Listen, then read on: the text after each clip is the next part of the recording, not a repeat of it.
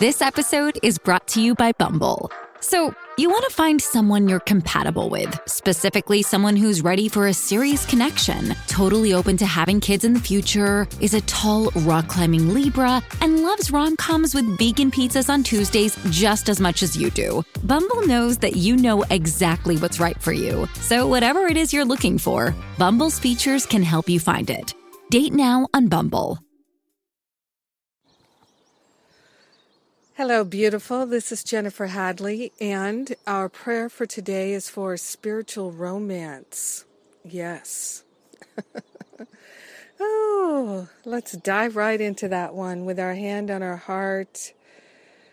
Oh, with our heart open, our mind open, we declare that we're available for a spiritual romance, and we take this breath of love and gratitude, and we open ourselves to receive divine guidance and inspiration. We partner up with the higher Holy Spirit self.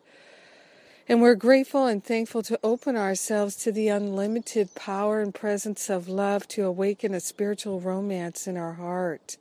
Yes, regardless of anything that's ever gone before in this or any other lifetime, we're available to have a romance with Spirit and to bring that into our relationship. Yes, to bring it into our hearts and minds, into our belief systems so that it can be made manifest in this world.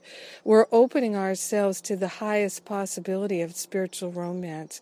We're opening ourselves to the unlimited and the unprecedented. Yes, we are.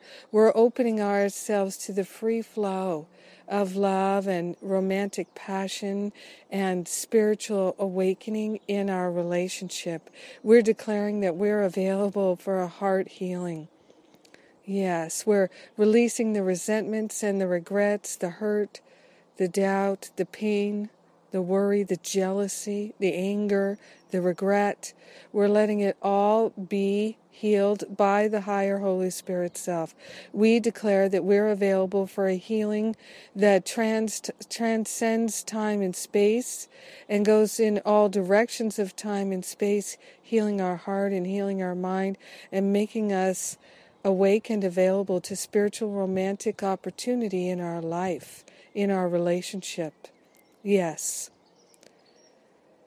Even if there is no current romantic partner, we're available for drawing in the very highest and best opportunities to experience romance and spirit in our life.